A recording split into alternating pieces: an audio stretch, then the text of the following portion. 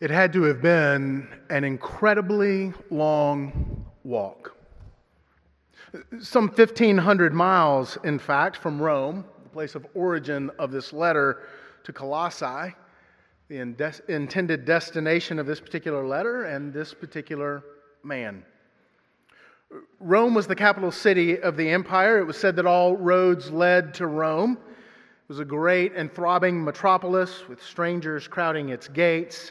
And like any great city of the past or present, it was a place where one could kind of disappear and seek anonymity if need be. To leave the city, to leave those crowds, was to be back out in the proverbial open.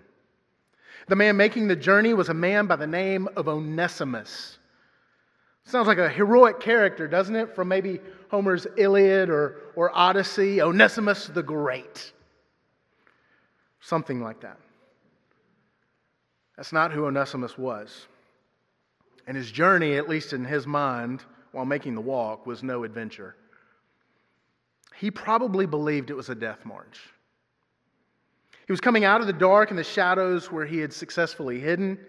He was stepping into the light, where he could easily be seen, be recognized.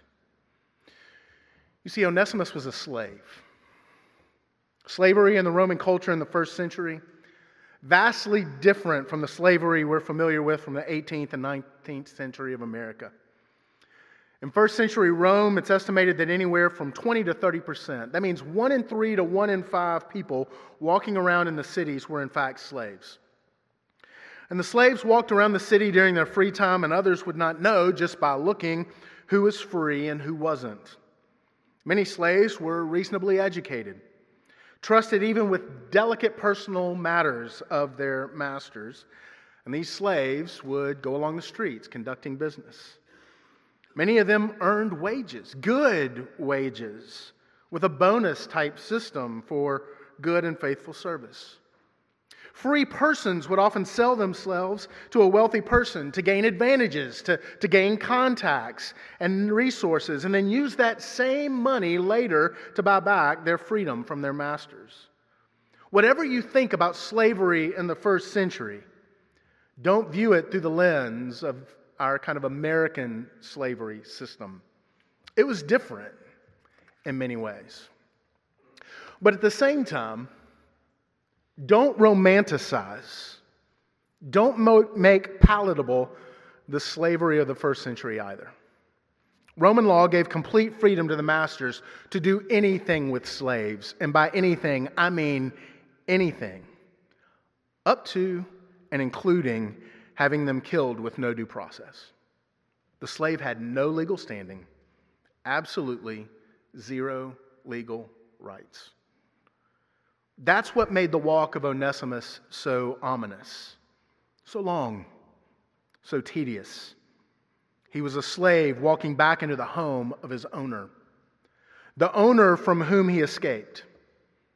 And more than likely, based on some of the things said in the letter, the owner, named Philemon, from whom he stole.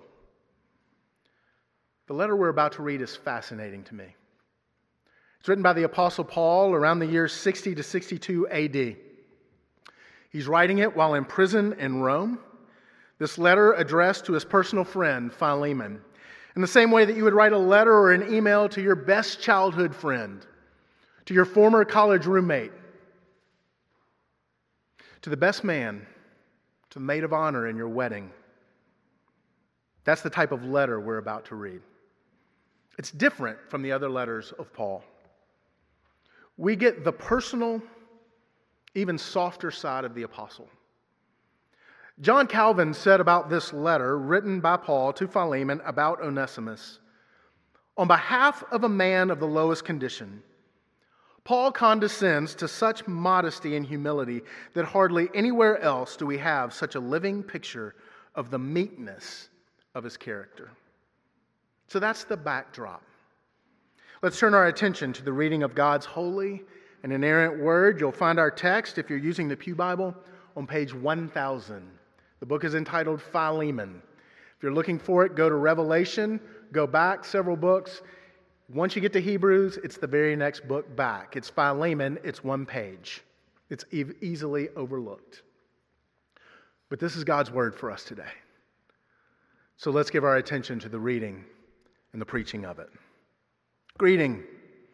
Paul, a prisoner for Christ Jesus, Timothy, our brother, to Philemon, our beloved fellow worker, Apphia, our sister, Archippus, our fellow soldier, and the church in your house, grace to you and peace from God our Father and the Lord Jesus Christ. I thank my God always when I remember you in my prayers, because I hear of your love and of the faith that you have toward the Lord Jesus and for all the saints. And I pray that the sharing of your faith may become effective for the full knowledge of every good thing that is in us for the sake of Christ.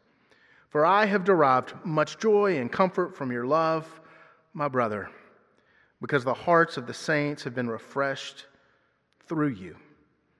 Accordingly, though I'm bold enough in Christ to command you to do what is required, yet, for love's sake, I prefer to appeal to you.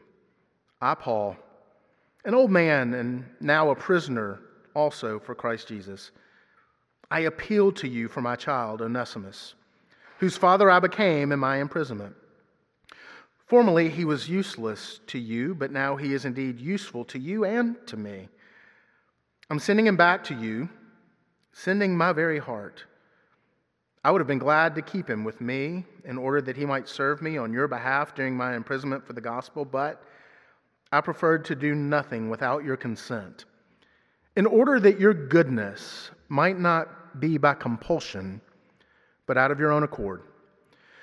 For this perhaps is why he has parted from you for a while, that you might have him back forever, no longer as a bondservant, but more than a bondservant, as a beloved brother, especially to me, but how much more to you, both in the flesh and in the Lord. So if you consider me your partner, receive him as you would receive me. If he's wronged you at all, owes you anything, charge that to my account. I, Paul, write this my own hand. I will repay it, to say nothing of your owing me even your own self. Yes, brother, I want some benefit from you in the Lord. Refresh my heart in Christ. Confident of your obedience, I write to you knowing that you will do even more than I say. At the same time, prepare a guest room for me, for I'm hoping that through your prayers, I will be graciously given to you. Epaphras, my fellow prisoner in Christ Jesus, sends you greetings to you, and so do Mark, Aristarchus, Demas, and Luke, my fellow co-workers. The grace of the Lord Jesus Christ be with your spirit. This is the word of the Lord. Thanks be to God. Gracious God, be with us now as we consider this letter.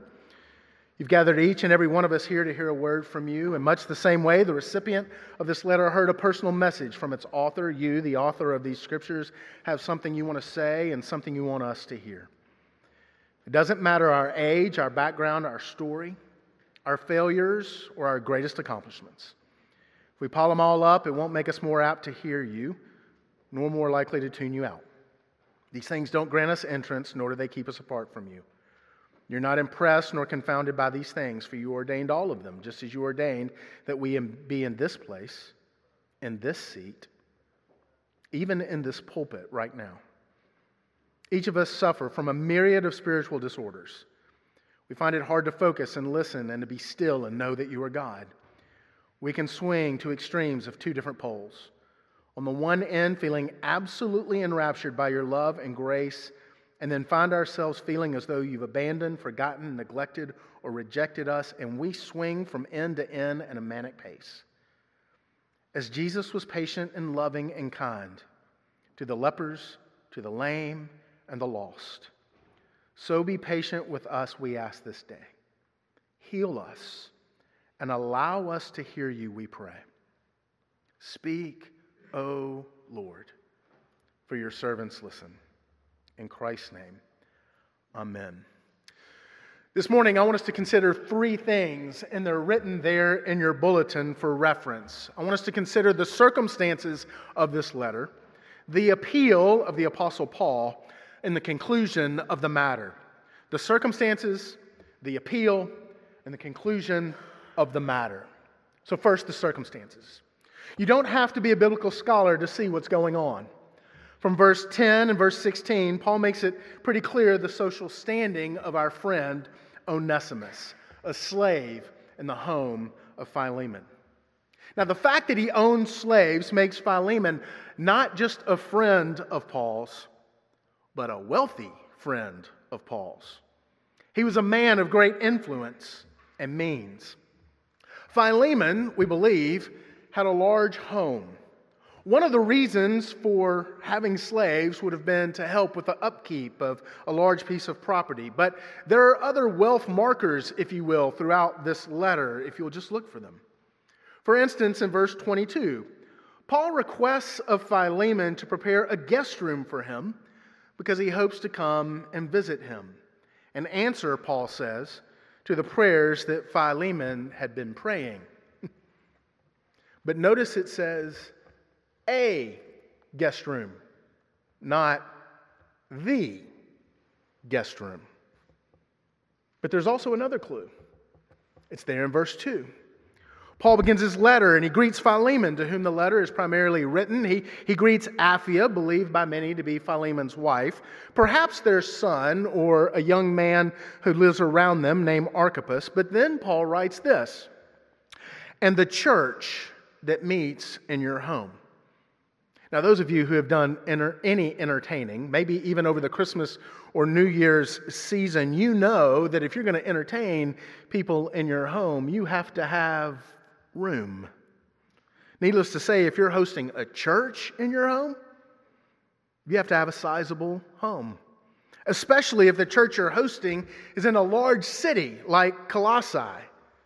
And along with this letter, Paul had a letter for that church as well. In fact, we're going to begin studying that together on Sunday evenings in just a few weeks, on January 16th. I hope you'll come back as we look at Paul's second letter.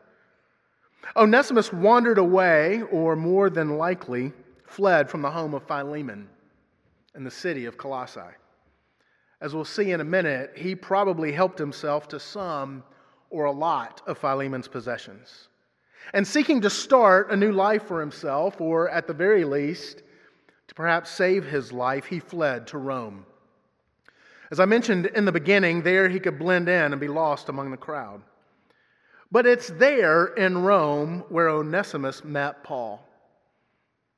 I wish we knew how they met. We're not told, but it had to be interesting whatever the circumstances. Because you see, it wasn't easy to get to the Apostle Paul because you see, he was under house arrest. We don't know how they met. We just know that they met. And we know the result of that meeting. Paul shared the gospel of Jesus Christ with Onesimus. Look again at verse 10.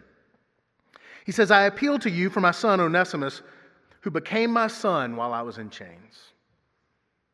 There you have the result of their meeting.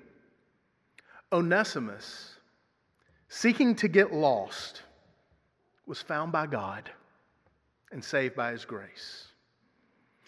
It also becomes pretty clear that just as openly as Paul shared the gospel of Jesus Christ, Onesimus shared his background and story with Paul.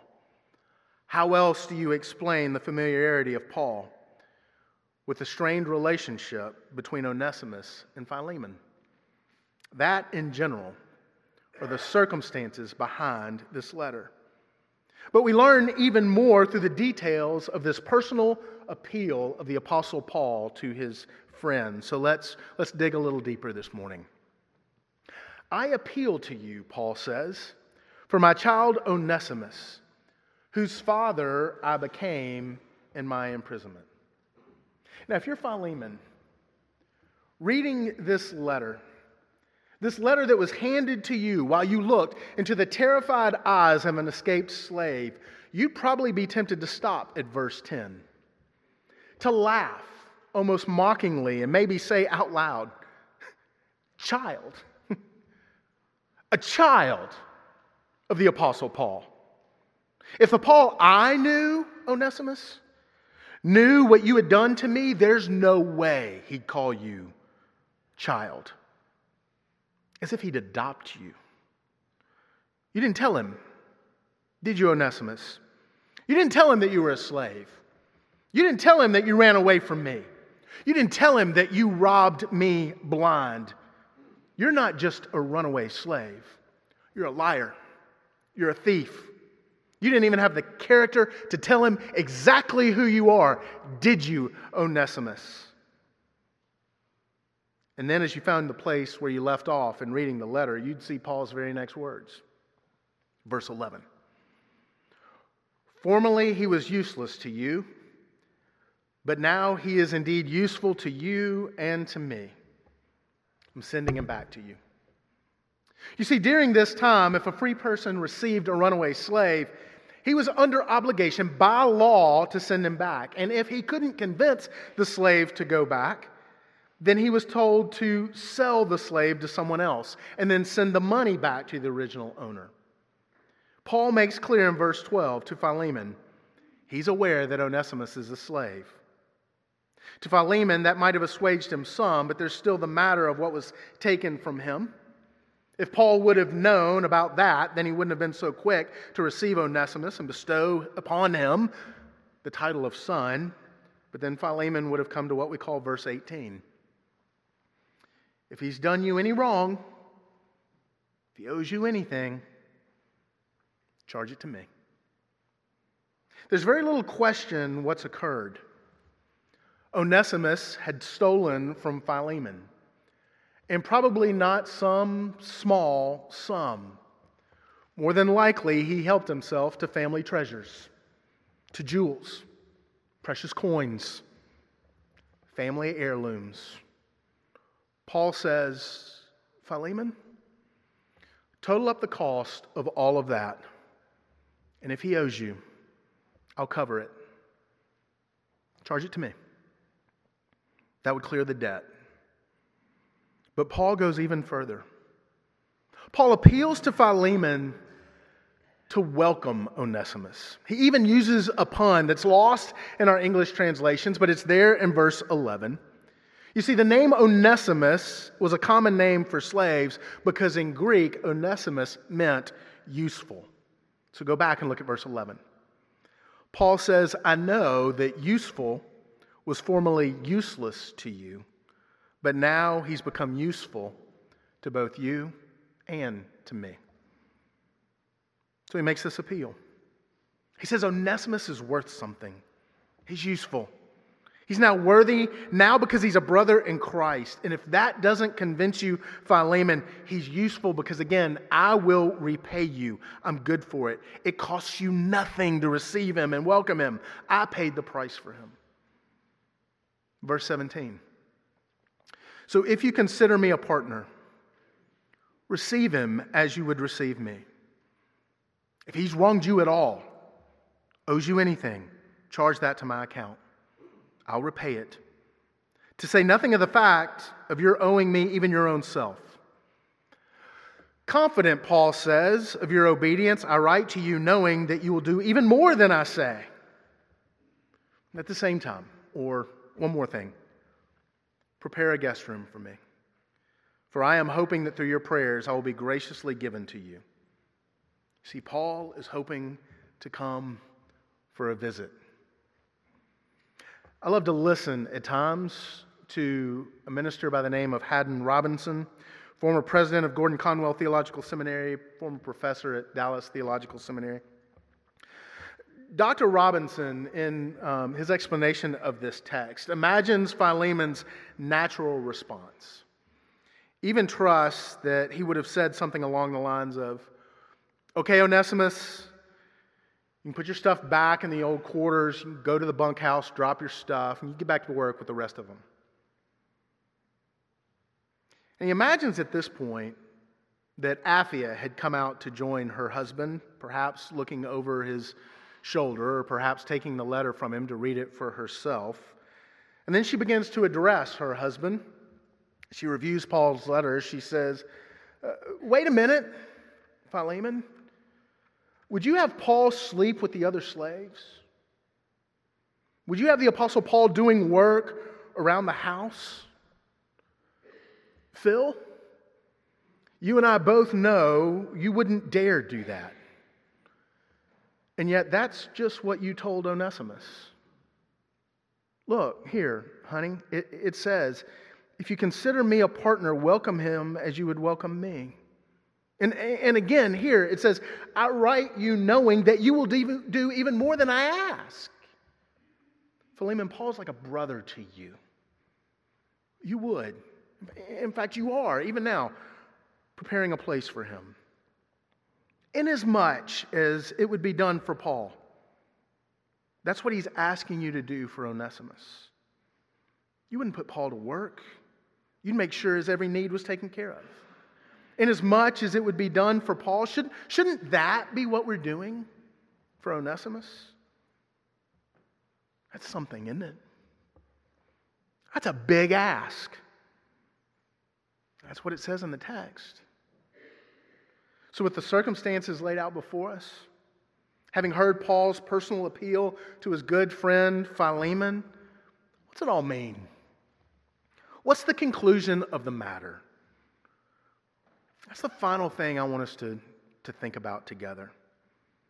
And if you haven't been paying attention up to this point, I beg you, please don't drift off now. Tune in. Focus in. Let me ask you this question.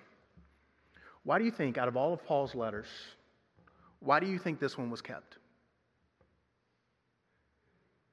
Let me put it another way. We're not God. That's a good thing. But out of all the letters that the Apostle Paul wrote, the hundreds, the thousands, why do you think God, in his all-powerful providence, chose to keep this one-page letter and to preserve it through the power of his Holy Spirit in the canon of the Scriptures? Think about that. Why do we have the privilege of studying this together? There might be several reasons, but I want to venture one major guess today, and I think I'm on firm ground when I say this. I think to understand the gospel, one's got to understand Philemon. Onesimus rebelled against his master, fled from him, knowing that the penalty for his rebellion would be death. And he ran. He ran as far away as he could get from Philemon, his master.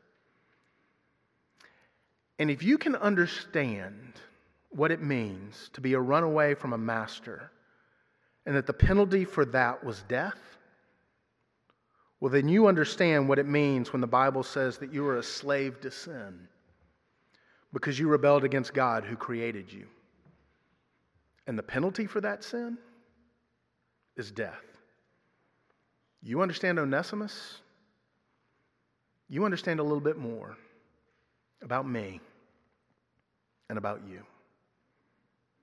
And if you can put yourself in Paul's sandals, if you can see how one might go to bat for another who had become so meaningful to you, if you can even foresee putting yourself figuratively in between the one who had been betrayed and the betrayer, if you can see putting your reputation and your relationship on the line for someone you love to another that you loved, well, then you understand what it means when the Bible says that Jesus stands in our place before God and intercedes for us. And if you can understand what Paul meant when he says, if Onesimus owes you anything, well, then you put that on my account. And if you can understand how that transfer of balance works, well, then you understand what the Bible means when over 150 times in the New Testament, the Bible says that we are in Christ, that we are in Him. It is the major way the Bible speaks of those who belong to Jesus. Ephesians 1:6 in the King James Version. It's similar in the ESV. I think it's better in the King James. It says this. It says that we as Christians are accepted in the beloved. We can begin to understand what that means when we understand Paul's letter to Philemon. To be accepted and treated not based on the basis of what we've done, but based on the character and the merits of another. And if you can understand how Paul fully expects Philemon to prepare a place for him, not only that, but to request and expect Philemon to accept Onesimus as if it were Paul himself, well, then you can understand why Jesus asked God in John 17 that his followers be one with God, just as Jesus is one with God. And why he says, I want those you have given me to be with me where I am and to see my glory. And you can understand why with confidence Jesus can say, in my Father's house, there are many rooms. If it were not so, I would have told you. And I'm going there to prepare a place, to prepare a room for you. If you can understand that Paul expected Philemon to treat Onesimus as Philemon would treat Paul, then you understand what the Bible means when it says that those who are in Christ, in the beloved, will be treated by God the way God treats Jesus, the one exalted to the highest place in heaven. And if you can understand how Philemon could think so much of his good friend Paul, that he would do absolutely everything that he asks in this letter, well, then you can understand how it is that God would love his Son, Jesus Christ, so much that he would do everything he asks and accept runaway slaves, deserving death, into his presence with delight, with rejoicing, with love, not begrudgingly, enthusiastically. You see, if you can understand Philemon, you can understand the gospel.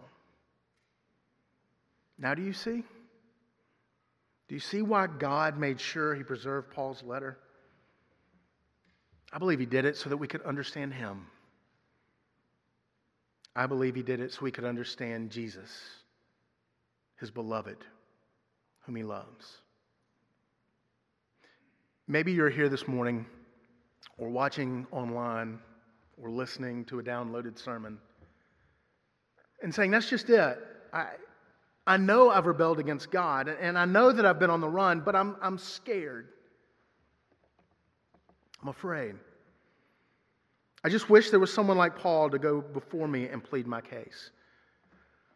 I've got good news for you this morning, and it's even better than you think. You don't have the Apostle Paul.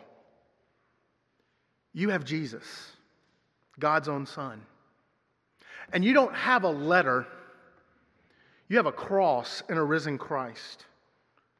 And just as Philemon would be reminded that Onesimus' debt was paid every time he saw that letter, God knows your debt has been paid every time he glances at his beloved Son, who sits at his right hand for all eternity.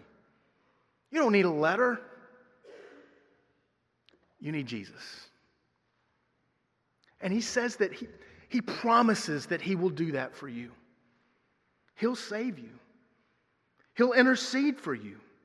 He'll welcome you. Just ask. Just ask.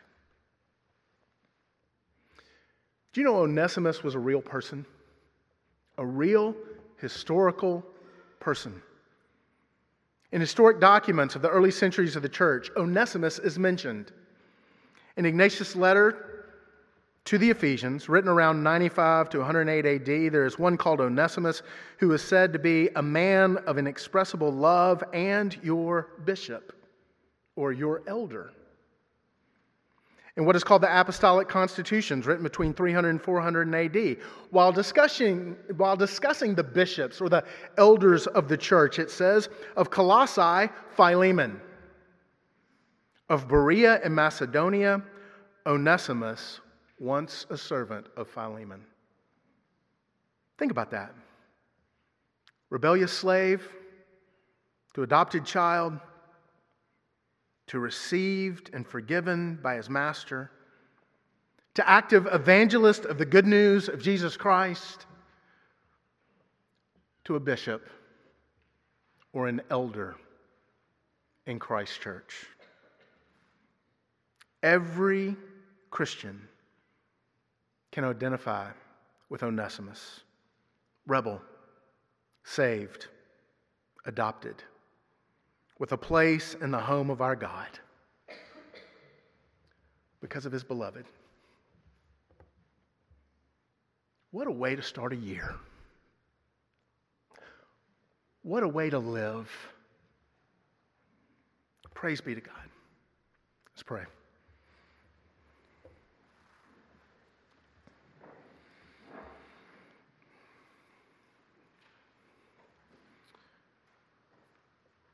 Father, if this offer was made by anyone else but you, we couldn't trust it. But every promise that you have ever made is yes and amen and sure in Jesus Christ, your beloved, who promises to take rebels who have sinned against you, and he says to you, whatever their debt is, consider my death on the cross to have paid it, and paid it in full. And Father, whatever you would do for me, your beloved Son, I pray you would do for them. And you do it.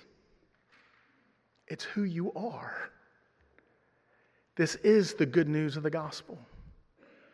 And so, Father, I pray whatever our story, whatever our background, whatever it is, humanly speaking, we believe brought us here today, I pray